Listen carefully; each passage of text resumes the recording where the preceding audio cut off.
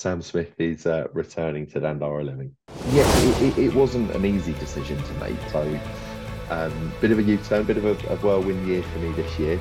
He had an off-the-peg suit from Next, and we're driving around in a Peugeot convertible that looked quite swanky, and I thought, right, I want to go do that. And actually realised I'd taken probably too much of a big step.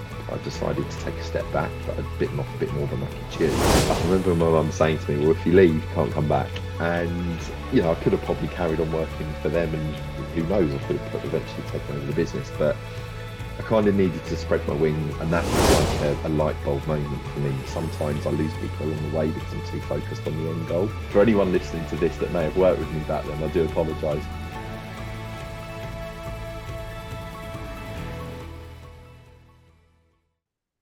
Hi, Sam. Thanks so much for joining me on the podcast today. First question, what is the hardest change that you've been through in your life? I'd say the hardest change for me was coming out of being managed to becoming a manager. I think professionally, that's been one of the biggest challenges I had in my career to date. And actually, I'd be safe to say I wasn't that good at it at the beginning, and I've had to work on it and do a lot of self-reflection over that period of time when I first kind of stepped into becoming a manager. And I think probably fell into that gap of an accidental manager, so didn't really have that training and that support in the first instance. So that would be one of the biggest challenges that I faced at the time, and probably something that I still work on very much today. Now I manage, bigger teams and bigger businesses. So when you say that you found that you say you weren't very good at it, like looking back, what do you mean by that you weren't very good at? What have you had to work on?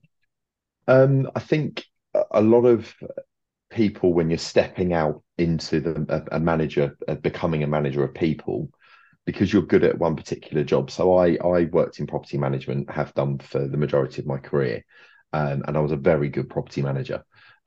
Very good with client relationships, very good with managing, sort of tenants and expectations and that sort of thing.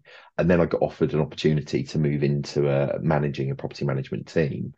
So my expectations of my team were they would do what I do. And just because I was a good property manager doesn't mean I was going to be a very good people manager. And the problem I had was that at the beginning, I didn't realize actually to be a good people manager is you've got to be able to be tolerant of certain things and understand that people will always have their own way of doing things. So, I moved into a team leader position in a role that I was at back in the early days of my career. And then stepped into a more senior management role, and actually realised I'd taken probably too much of a big step with not having enough under my belt in that instance. So from that point, I decided to take a step back because I realised that I'd bitten off a bit more than I could chew. And then actually realised I needed to do some work on myself. So, I needed to become more emotionally intelligent, shall we say, to understand that people do have lives outside of work, and that will impact them in work. And as a manager, you're not just managing the actual particular thing that you're doing as a company, you're taking on people's emotions, you're taking on everything that they've got going on in their lives. You're the counselor, you're the support, you're the friends, you're the manager. And that was a big learning curve for me. And actually, let's fast forward now, probably 10 years in that period of time. I've actually done a lot of work to put myself in situations for me to become a strong people manager. So when I was with Get Living London, now Get Living, we had an opportunity, they did a structured management course. So I did a training course with a great lady called Lisa Bryce, who is an NLP practitioner. So I did a neuro-linguistic programming training course over a 6-month period. And that was like a light bulb moment for me when it came to people management. And we did profiling, and we used colors as the profile. So we did profiling on ourselves. So first of all, to be a good manager, you need to know where you profile. So what sort of person was I? And we did that with like the peers in the room. So, I was I can't remember now, I was a green red. So green was I'm detailed, but I'm also very like, right, we're doing it, let's charge on. So I'm a good leader, I get people motivated, but sometimes I lose people along the way because I'm too focused on the end goal. and then it really gets you to reflect on the sort of person that you are.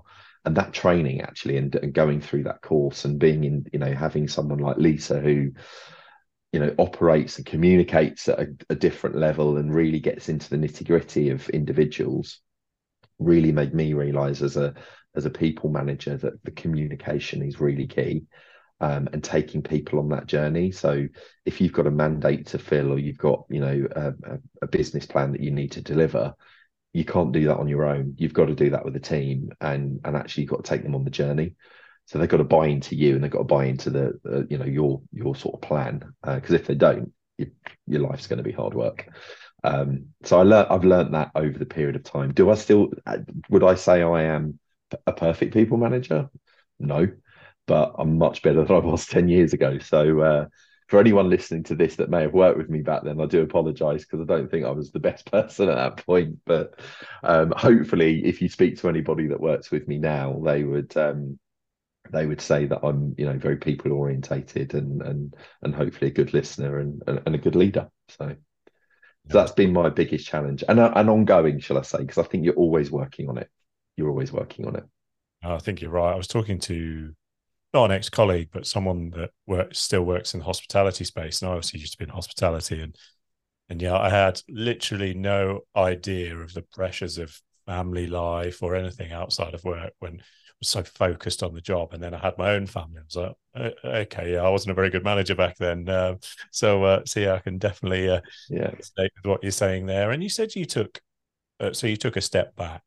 Like, what was that step back, and was that quite hard to do? I'm trying to think of the right word, but maybe from a pride sense, point of view, or Yeah, it wasn't an easy decision to make. I think for me at the time, the step back involved a move in company. So I've worked in the property industry for nearly 20 years. I came straight out of school, went and worked in my family business for a few years. So I've always, for me, I didn't enjoy school, so I kind of fell into the property world, by a career choice, and actually took me a few years to kind of find what I wanted to do, and what I was good at. And I started off on the sales side. I'm not a salesman by any means. I was absolutely terrible at it.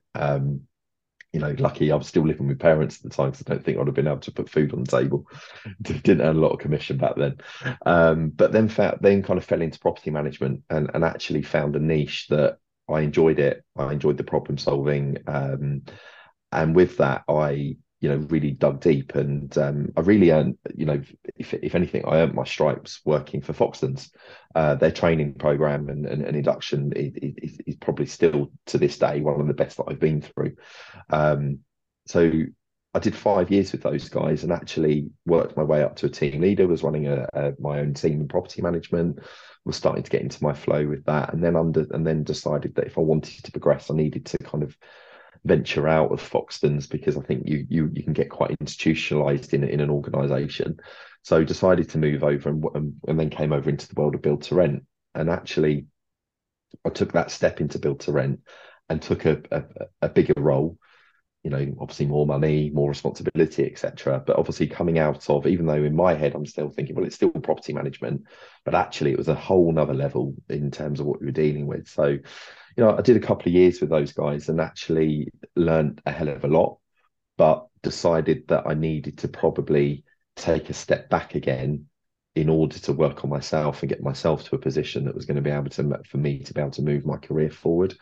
So I took a slightly, you could probably say, a bit more of a dumbed down role with the next move that I made when I then joined Countrywide/Hamptons. But I'd gone back into a bigger corporate environment where I realised that I needed to have a voice and talk about what I wanted to do, and have a proper career pathway put in front of me, and talk about what training and what support I needed to get me there. And I was really fortunate that I ended up working with people that really invested time in me. I, had two very good line managers that I worked with in my tenure there. Paul Brooks, somebody who's been a big support and a big mentor to me. Catherine Westerling, who's the head of lettings at Hamptons, gave me a lot of autonomy and a lot of support, and actually mentored me to get me, where I wanted to be, and put a lot of time and effort into kind of making me think a bit more outside of the box and commercially minded, which I think you have to be as you progress. So it wasn't an easy decision, but one I don't regret. And actually, it's something I touch on now when I've seen people that are probably in a similar situation to what I was, when I'd probably taken that step maybe a bit too quickly. To have that conversation to say, look, I've been there. I get, I'm seeing some of the same characteristics that I see at the time, and that this was my experience. It doesn't mean that that's it. You're a failure in your career. And actually, the feedback I've had from people when I've had that conversation has always been really positive, and hopefully they feel supported, and it's a lesser an impact to somebody. But, it does knock my confidence. I think we're in this world today.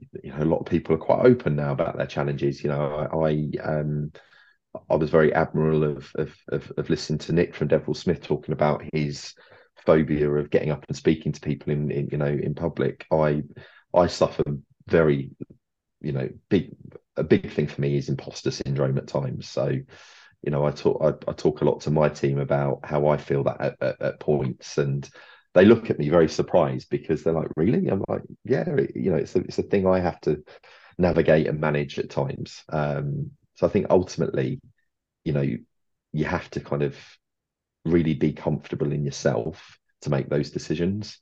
And I think it really helps with the people you surround yourself with, give you that support to do something like that. But I don't regret it. It's paid dividends to me in the long run. And it was the right thing to do at the time. I think it's such an important point when, people know you, people look at your career and think, you've done, your career's gone in, from what I see. Yes, you said you're taking a step back, but in a very upward trajectory. I can never say that word. Upward trajectory. Yeah. Someone that's worked in the organizations that you have and hold the role that you do now and the roles that you've had, to learn that even you could suffer from imposter syndrome. I think people can take a lot from that. I know I certainly do. When it's easy to look at someone and see how successful they've been and think that it's easy, because they're there. Yeah. People want to get where you are or where other people are, and I think that's Mm. a really important point. Yeah, and do you know, I completely agree. And I've been in situations where I've spoken to, peers, or people that I look up to in the industry, who I've got to know over the years, and had these conversations, and to hear from them that they've suffered at times, that, and you're like, okay, well, okay, I'm not odd. I'm not an alien feeling this and stuff. But a few of my colleagues laugh and say to me, I'm a serial networker, and I know lots of people in the industry, and I've got my kind of finger on the pulse of everything. But I still have these moments. If I go to an event, and especially if I'm at an event on my own, before I walk into a room, I have to kind of take a bit of a breath. Um, because it's just walking into an environment. Now, I've been in the industry a long time. I've been in the London property world for the majority of my career. So if I go to an event, I do know a lot of people in that room, but it's still quite a daunting thing to walk into a room full of people on your own. And most recently, over the last few years, I'm now being asked to join panels and talk in public and get up on a stage and talk about what I'm doing and what the business I'm working with at that time that we're doing and stuff. And I wouldn't say I fear it, because I do quite enjoy it, but I still have those moments of like, am I really doing this? Is this really me? Like, I talk to, if I talk to my school friends, like friends that I've been with, friends with since I was a kid, and you'd say to them that Sam Smith now is asked to talk on panels and give his professional views on quite big ticket items in the property world, they'd probably laugh at you and go, really, Smithy doing that? So it's kind of two worlds for me sometimes. I think I talk about this quite openly with the team, is there's probably a home Sam and there's a work Sam. And sometimes I think the work person, I used to keep things very separate.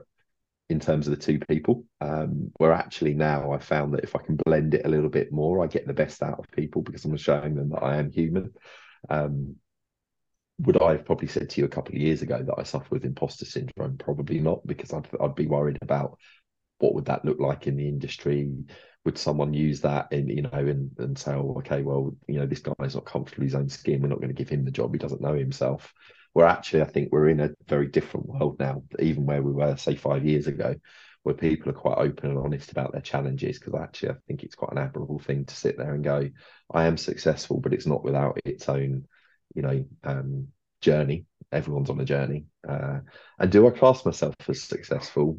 Probably not to a degree. I think I've worked hard. I I take opportunities when they present themselves. I'm probably a bit of a risk taker, some people might say. But there's still things I want to achieve and want to do. So, I'm not finished yet. I'm just nearly approaching 40. So there's still quite a bit for me to do, I think, both personally and professionally. So So you so thinking about that first day that you walked in, that first week, I know you started in sales side and then mm. property management lettings, but you know, looking back to that day, you obviously see new people coming into the industry. Um, if you could go back and speak to Sam in his first week, what would you say to him? uh get your head down and work harder. I'd say so. I started my career with an agent in a state agency, working for a company called Townends, which is now part of Sterling Ackroyd. Um, and if I look back now, I reckon I wouldn't have been a great employee to start with. For me, I was living for the weekend. It was about earning money to to go out with friends and that sort of thing. And if anything, the big attraction to me to the job was the fact that you get a company car. So you're talking about, I was like I was about 19, I think, when I kind of ventured out of working for my parents, and I was going to go, right, I'm going to go and be an estate agent. Um, I think anyone starting out now, I would be saying to them, it's about the people you surround yourself with, and actually the peers that you have. Um, I'm very fortunate that I have always worked with really good people, um, people that I've worked for, or people I've worked on teams with that I've really kind of looked up to. And I think for sort of for probably the first 4 or 5 years, I went from sales, then went off to doing front end lettings and kind of found my niche with that and enjoyed, that side of things and stuff. And then I wanted to get into the property London market in London. And obviously Foxtons was, and still is really the sort of the agent to a degree that you want to work for. And I was still, early 20s at that time. And that's where I kind of decided, right, I'm going to take my career a bit more seriously now. And I need to decide what I want to do. And that's when property management kind of presented itself, because I felt like that was going to be the right fit for me at that time. And actually, I think anybody who goes into property management, because again, I went into it with my eyes closed and open, thinking, oh, that looks quite easy. It's not. Those frontline property managers nowadays having to deal with landlords and tenants and the legislation changes and all of that comes out. It's not easy. Um, but I think it definitely it's around making sure you're in the right company with the right people around you. And let's talk about one of your more recent roles at Dandara. And I saw Yeah. that you were posting about your time on LinkedIn. About what you'd achieved at Dandara. Talk to me about your role there and what you learned along the way whilst you were with them. Yeah, so I'd say Dandara, going to Dandara living, it's the biggest role that I'd had to date. It was they're a big, it's a big operator of build to rent. They're a big player in the industry, and a lot of my job there was the people management and keeping the team motivated, as well as navigating the ongoing growth that the company's seen over the last sort of 4 or 5 years. Um, it was a team actually that has really left an imprint on me that I massively have enjoyed working with. There were so many different facets to it. The fact of facilities management, not just your general sort of property management, as well as development, because they've got a development arm. So I was exposed to a lot of, a site before you've even broke ground and built anything out. I was understanding how that process worked, which I hadn't really had that exposure to a great deal before. So I learned a hell of a lot about the whole life cycle of how an asset becomes from a piece of land to a fully operational building, and how it's stacked in terms of how investors then look at how they want to then, buy that investment, and how we then operate it from that side of things. Um, Over the period of time of working there, we it was kind of still COVID times. So when I first started, the business was still pretty much fully remote to a degree in terms of how they were managing the team. So, that was a new thing for me, permanently sort of working from home to begin with, because I hadn't done that before. That threw up a few challenges for me because I'm a people person. I enjoy being in that in-office environment. But I really carved out the role for myself. So the MD had previously been doing the ops role, and he'd moved up into an MD role. So he brought me in with other sort of senior people in the business at the time, because it was growing at that point. And there was a real camaraderie there with the team. Everyone really digs deep. Everyone really works together. And I think they're a northern-based company, and actually, you know, the the northern people of our country, they're sort of the earth, very friendly, and that, I've made some really good friends from that organisation, and also learned a hell of a lot, in my period of time there, that really has, I think, helped me again as a people manager, and also my knowledge of the industry.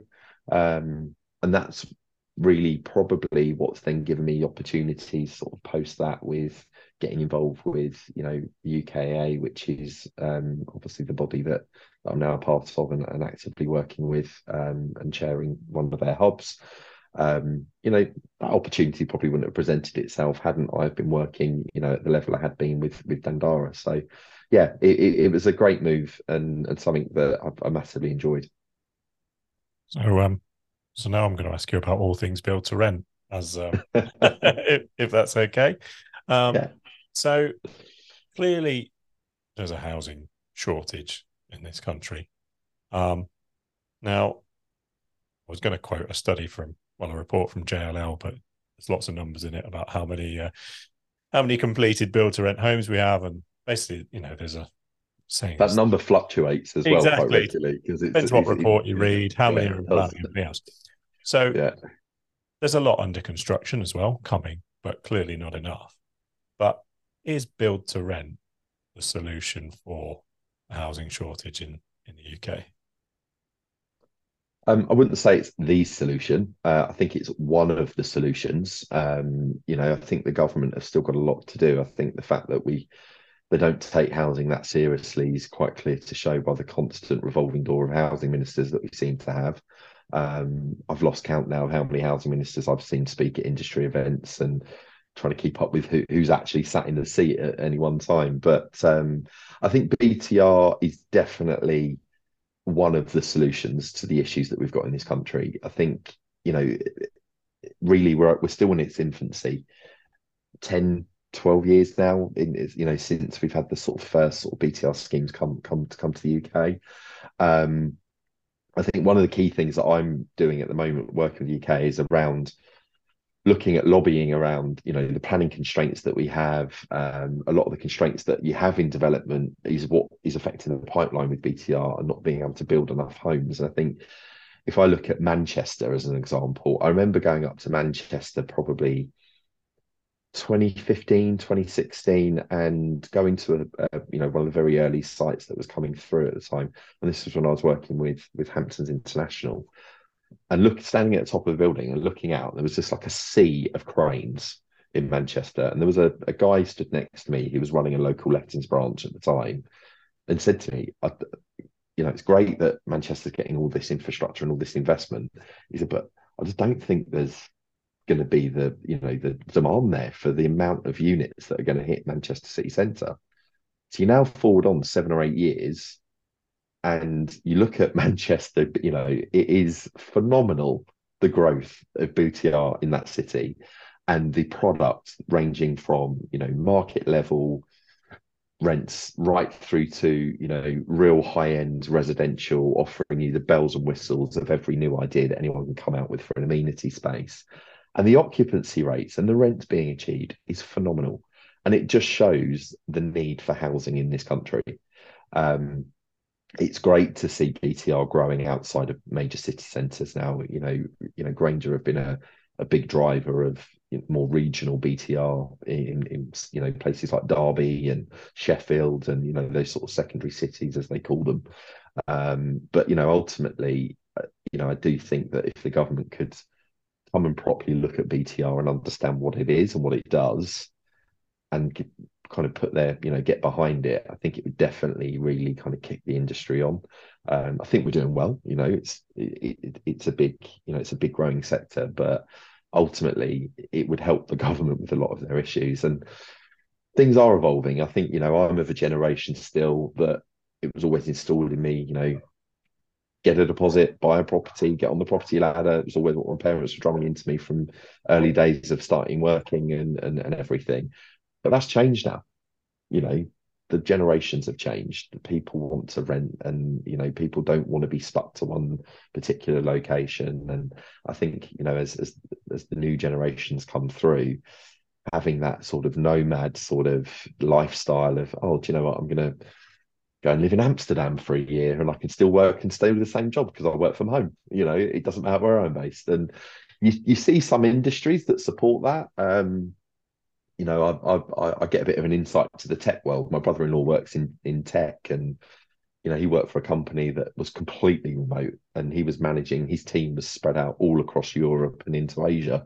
And they go and decide they were going to go move to and live in another country for a period of time if they wanted to. And you sit there and it's completely contrast to, how I operate of family home, one location, commute to London, 3 or 4 days a week. And, and you kind of think, have I got this right? So I think it's definitely changing. You see that with the buildings, and that's again what I like about BTR is it's really looking at resident experience because every building's different. Every operator's different in how they operate the buildings, but fundamentally, it's offering a decent rental product, and ultimately, that's what people want. I think it is a bit sad to see that the industry, not BTR as such, but the lettings industry has been heavily impacted to the private landlords because I'm a landlord myself, got a rental property. I'd like to say, I'm a good landlord, make sure the property is always maintained and tenants, are happy. And there's a lot of landlords out there that are like that, but unfortunately, you only ever hear the horror stories, and the media are only really covering the horror stories. So it's kind of painting out the private landlord as this big nasty monster that all he cares about is his money at the end of the day. Where my experience, having worked in both sides of, institutional as well as private landlords, that there's actually a lot of nice private landlords out there as well. So yeah, I think it's not the answer, but it's one of the answers. And hopefully, with stuff that the UKA are doing and other bodies, we'll start to get some airtime around getting government behind it a bit more. And it seems to be that the main talking point around solving the crisis, shortage, whatever you want to call it, is, well, we're not building enough. You say, well, yes, that's right. But given what build costs have got to now and the costs of operating a building as well, even if we could meet some of the target changes all the time from the government as to how many we should be building a year, even if we did build that many homes, do we think that would ease the pressure on both demand and also the prices? Because rental growth seems to have been quite steep, in the sector over the last few years, certainly over the last couple of years. So, with build costs being what they are, I guess is the question: can we ever, is that age of really affordable living coming to an end? Um, it's a good question. It is a good question. I think, definitely post the pandemic of seeing, increased operating costs of buildings that I've been working on and across.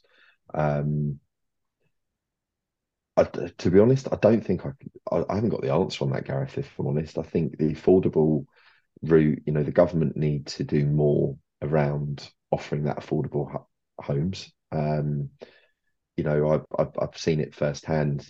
Working at Get Living, there was a big affordable arm to the Get Living project, um, and that barely scratched the surface in terms of what housing needs were needed in Stratford and in down in East London at that particular time. I think the affordable literally flew out the door within like 2 weeks, and we're talking like a couple of thousand units. It was phenomenal just to see sort of how quickly that went. Um, I think there's a number of things that need to go in it. I think from a having had exposure now to development costs and how that really impacts decisions around what's going into a building, there's stuff there that I think needs to become more regulated in terms of pricing and that type of thing.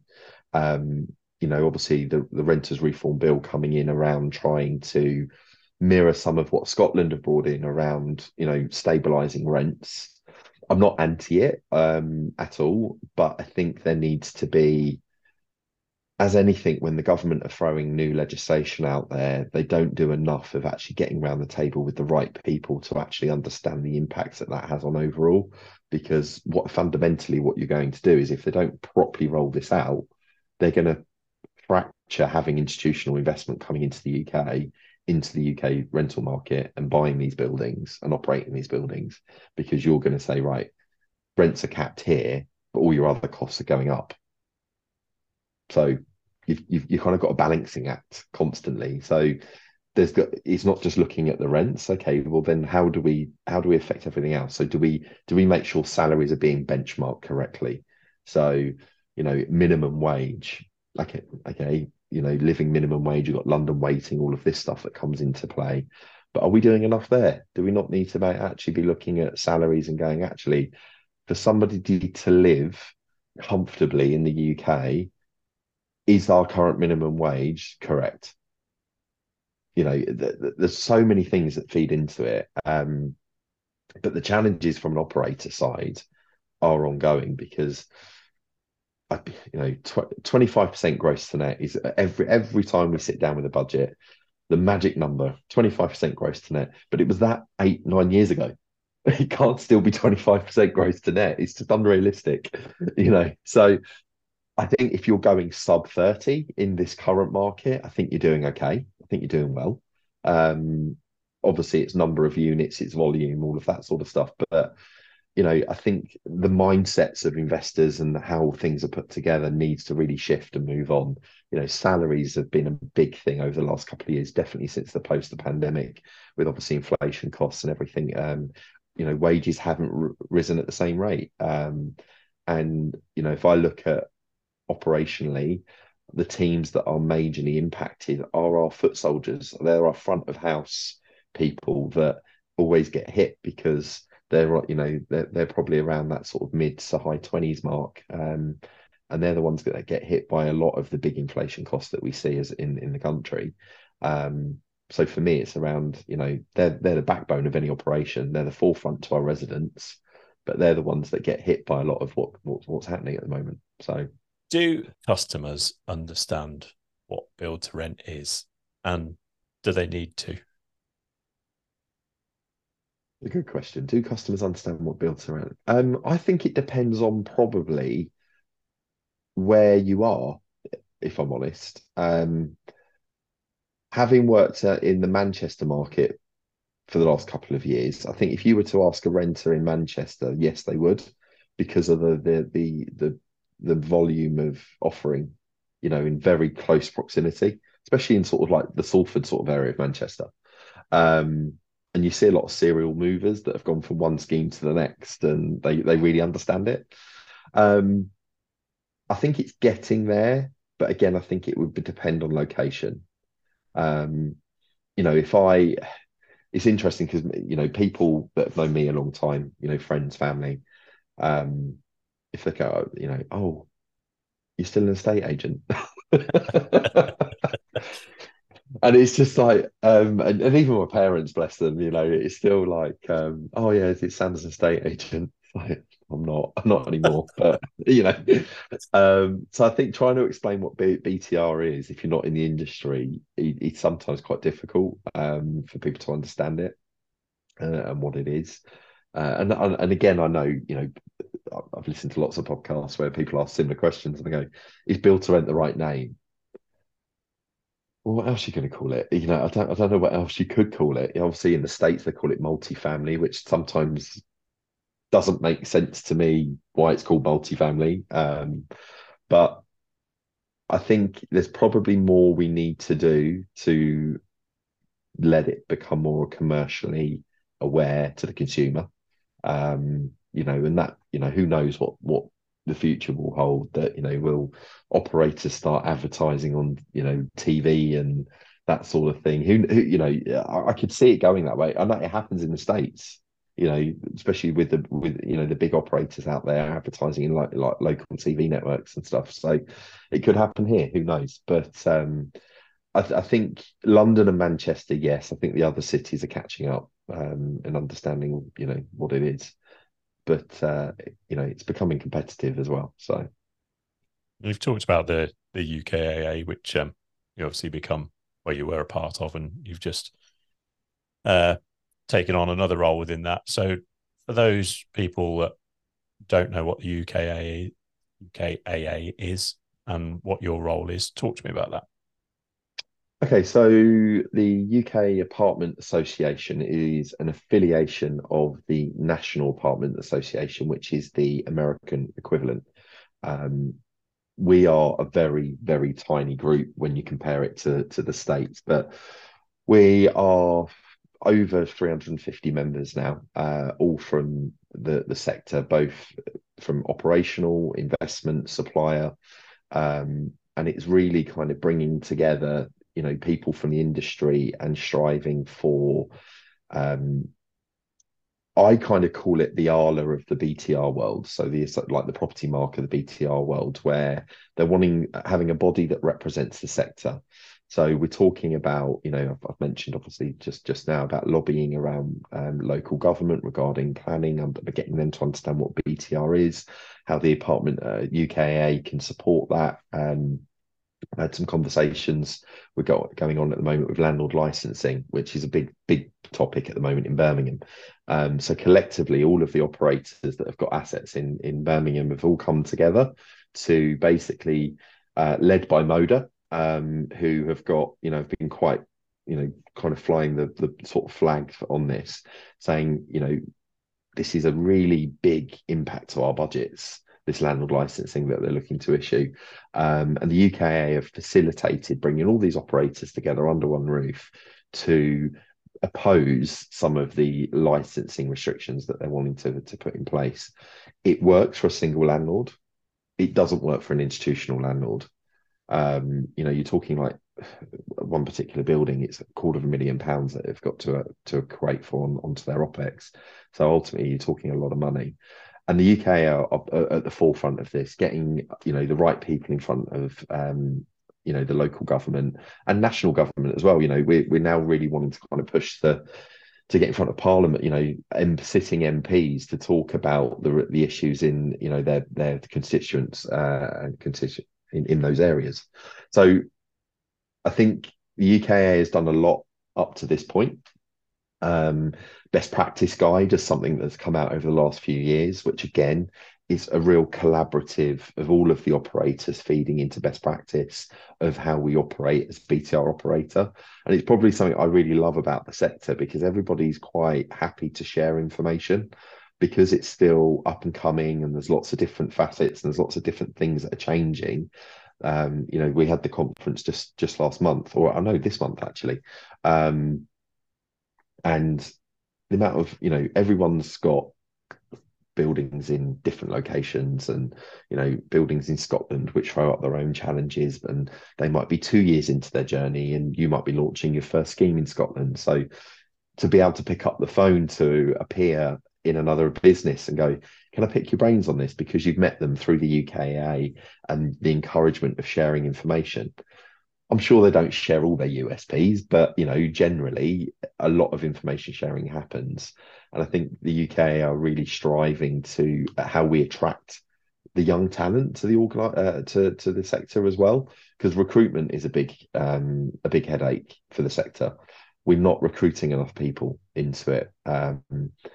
There was a conversation, I think Nick might have mentioned it. Nick Hammond might have mentioned it when he was talking to you, Gareth, that the volume of units coming through equating to the amount of talent coming into the industry doesn't match.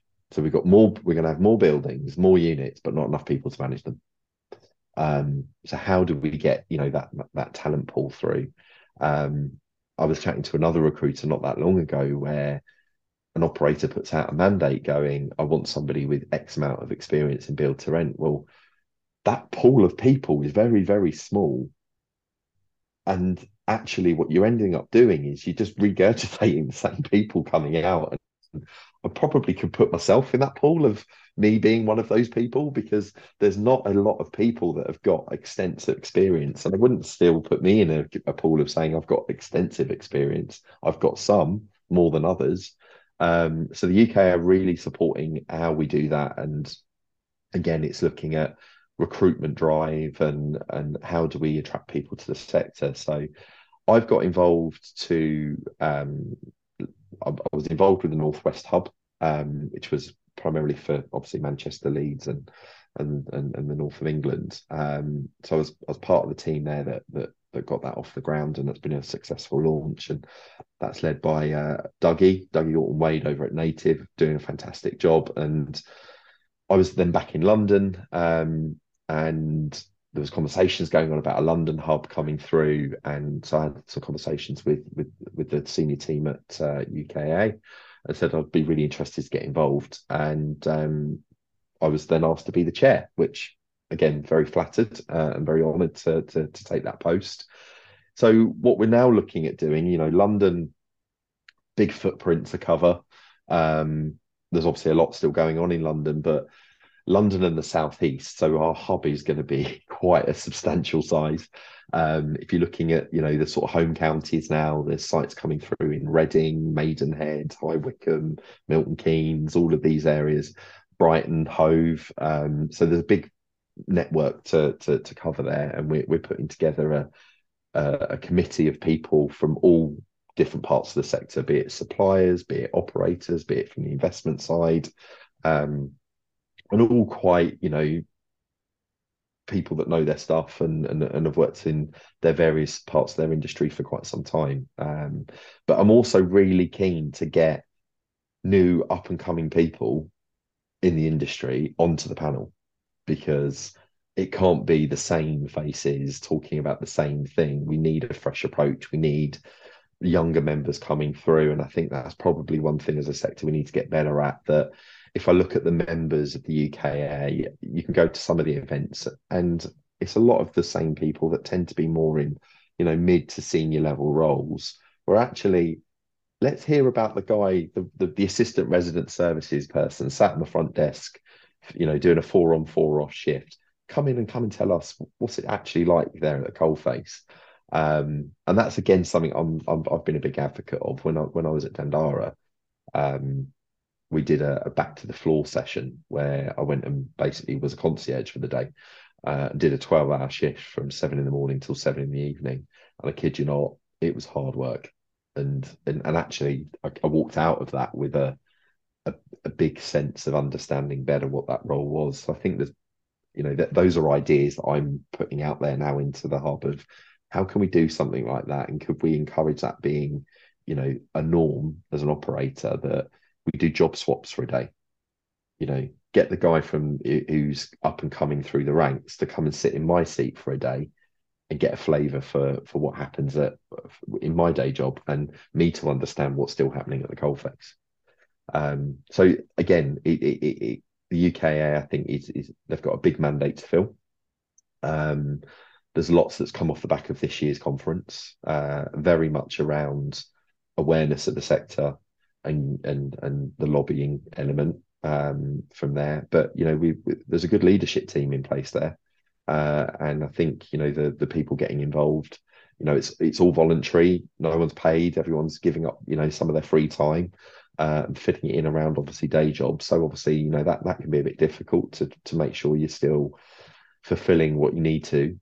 So anyone who would want to get involved, I say, you need to make sure that you get involved for the right reasons and you do it and you actually do genuinely partake because ultimately, they need people to really contribute. Oh well, So hopefully the sorry, podcast is a rallying cry. does that give you a steer? Let's get concierges into the UK Yeah. and giving their thoughts. I think that's great. Um, I always have to ask an ESG question because it's we talk about it God, so much. right. Well, it's funny you say that because I was reading about the recent sort of backlash in the US, mainly from Republican right-wing senators about ESG, and um, you know, are we seeing a little bit of the same ESG fatigue in the UK? Would you say, or is everybody still fired up to try and deliver the promises that they're making?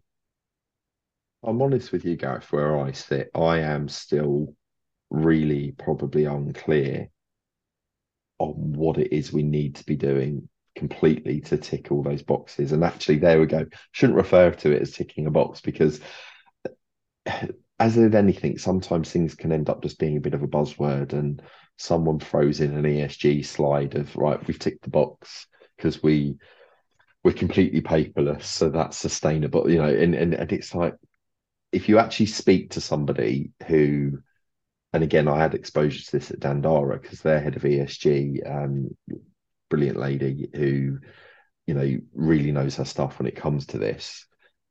And actually, I learned more from having probably an hour with her and talking through what the objectives were of a business than I did sitting paying £500 to attend a conference where most people looked like they were falling asleep. So, if I'm honest, not naming names, but um, so again, I think it's that educational piece, and again, the UK are getting behind this around how do we educate people to understand what ESG means and what is it. Dandara have done quite a lot of work over the last few years in that and bringing in a head of ESG, so they're taking it seriously to really go out and bring in credible people that work in that that side of the sector to really kind of hone in. And then when you understand actually it's the whole chain, it's your procurement processes, it's how you develop and build the buildings, how you then operate. When you actually then start to really understand it, it makes sense. But it could just do with somebody speaking layman's terms sometimes in a room and getting up and going, this is what the E means, this is what the S means, this is what the G means. And actually, fundamentally, this is how this fits into your individual sectors and, whatever it may be.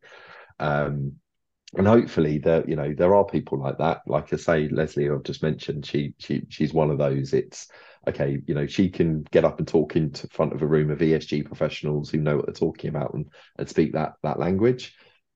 I come from it. If I'm never comfortable, I'm like, right, talk to me in layman's terms, really plainly. What do I need to do in order to make sure that any business I work in are going to be able to achieve those credentials? And that's, I think, technically, it's cut the jargon. Let's just be really clear about what it is we need to do. And again, the government, it changes. I hear that from people that work in that side of our industry, that it is changing. They'll go with one thing and then there's a different variation of it at a later date.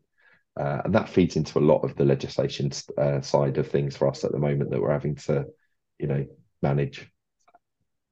So, when I was researching this episode, your parents were into property, was that right? What was that like growing up?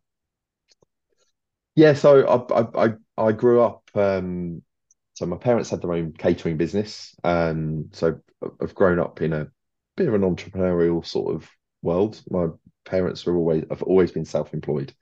They've never worked for anyone. So it was kind of for me, school. Yeah, I got through school and come out the other end.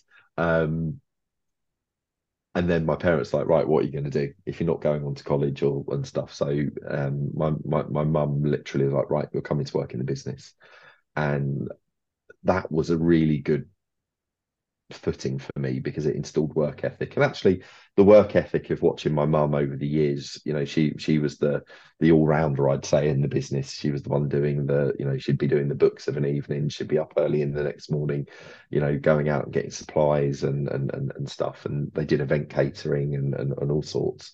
So, it was lots of client management and all that sort of stuff. And I learned a hell of a lot working with my mum over those years. Anyone who's worked with their parents can probably feel the pain that family and business is tough.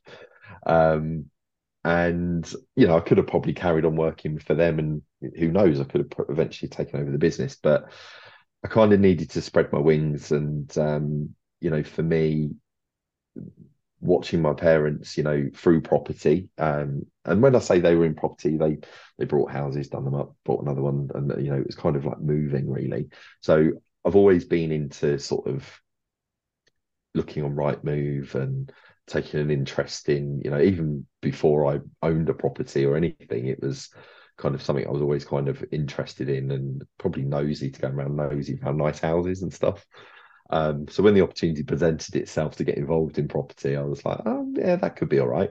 I had a friend at the time actually who was working for the agent that I first started working with, and he had a he had an off the peg suit from Next, and was driving around in a Peugeot convertible that looked quite swanky, and I thought, right, I want to go and do that. And that's kind of how I got involved. I remember telling my mum that, right, I don't want to work at the business anymore. So I worked for there for about 3 years, and I'm going to go and do this. And I remember my mum saying to me, well, if you leave, you can't come back. And I never did go back. So they've sold the business on now. She hasn't got it anymore. But yeah, it was a great footing, and actually installed the work ethic in me. Um, and actually, if I look back on it now, there was some really good times. So yeah. And when I look at all the things you've done, throughout your different roles that you've talked about in our conversation today, um, there aren't many areas of the property industry that you haven't covered or got involved in. But Yeah. the compliment. um, what do you think you've still got to learn about the industry, even after 20 years in the industry? I know. Do you know, it's really scary when I look back on that, because I don't look. It feels like 2 minutes ago in some respects. What have I still got to learn? Do you know what? I think you're always learning. When I first started off in the property world, it wasn't that heavily regulated, if at all, to be fair. Over the last 15 years, the regulations that have now come through, one of the big first ones obviously was deposit regulations. I remember when, TDS and my deposits first started coming around, you had to register, tenancy deposits, and everyone was like, oh my God, this is completely ridiculous. And where now, you don't even think about it. It's just a thing. I think one of the biggest challenges over the last couple of years is obviously now is adapting to the Building Safety Act. And that's something that I've really kind of put myself in the middle of to really understand what that means, as an operator, and the changes. And again, I think, off the back of Grenfell, 100% it was needed to really, set a standard on how you operate buildings. And I've actually been exposed and have worked with and still work with some really knowledgeable people in building maintenance and facilities, and I'm always learning, Gareth, on that side of things, because everyone does it slightly differently. I wouldn't say anyone's better than the other, but it's just interesting when you speak to people that have just worked in that one part of the sector. And again, I think historically it's always maybe been a bit of a tick of a box, but I've learned a hell of a lot over the last, probably even the last couple of years, really. Um, and I still think we'll continue to learn. New legislation will come through. The renters reform bill, whatever that materialises to be, that will be another thing to learn and adapt and change to. I think if anyone was to come on here and say, in the property world, I know it all, you don't. I still sit in a room now and someone will throw something out. We love acronyms in this industry. Sometimes I thought I've heard them all, and I'm like, wow, that's a new one. um, and again, I think it's around the people that you surround yourself with. Is also key as well to make sure that you're kind of keeping on top of what's happening in the industry. Okay, so come on to the quick fire round questions now. So if you could change one thing about the world, what would it be? Oh, well, the current world we're in at the moment is quite scary. I think I know it sounds a bit cliche to say world peace, but it would be lovely to be. I've got two children that I'm bringing up in a world that frightens me sometimes, and it would be lovely to just have no wars happening and just peace and people just being really nice to each other. Um, so that would be a big thing for me. And what advice would you give to someone who wants to change direction but doesn't know where to start? Get a mentor. That's been one of the key things for me that have really helped me through my career. Having a mentor, not necessarily someone that you work directly with, or maybe not even in the same sector as you, but having someone that you look up to, inspires you, that you can talk through that stuff and give you that sort of impartial advice is key. Okay, and what's going to be your next big change? So I'm doing a bit of a U-turn. I am going back to Dandara living. So there's some changes happening in the company. The former MD has recently just left the business, and I've been asked to return as the director of operations. So bit of a U-turn, bit of a whirlwind year for me this year because I wasn't expecting going back to Dandara, but an opportunity that was too good to turn down to kind of take the top seat and really take the reins of the business and go back to a team that I'm very fond of. So big challenge ahead. Some big things for Dandara coming up for 2024, really expanding their operations into the third party space. So really looking forward to that. But no doubt will be some hurdles to overcome. And the last question, if you were to recommend a guest or more than one guest for me to speak to on the podcast, who would it be? Who would it be? Oh, there's loads of people I'd recommend. Who would I recommend? I would recommend Leslie Roberts. I just mentioned mentors. Leslie, over the last probably 18 months, has become an unofficial mentor, you should probably say. We've become quite good pals over the last couple of years, but very knowledgeable lady in our organisation, a real spearhead for women in the industry and anyone in the industry really. So she would be someone I'd highly recommend and have a huge amount of respect for. Great, thanks. We'll definitely speak to Leslie and get an episode recorded. Sam, thanks very much for joining me on the podcast today. When the night before I go to record a podcast is when I'm sort of finishing the research and I spoke to my wife last night. She said, "Oh, who's coming to join you tomorrow?" And when I described you, I said that what you don't know about build to rent, I don't think is probably worth knowing, given given how long you spent in it. And like I said, I mean that as a compliment for how long you spent in it. Well, I'm very Um, flattered. I'm very flattered. Yeah, I could argue that, but I'll take it. Thank you. thanks But very much. thank you for having me. It's been a pleasure.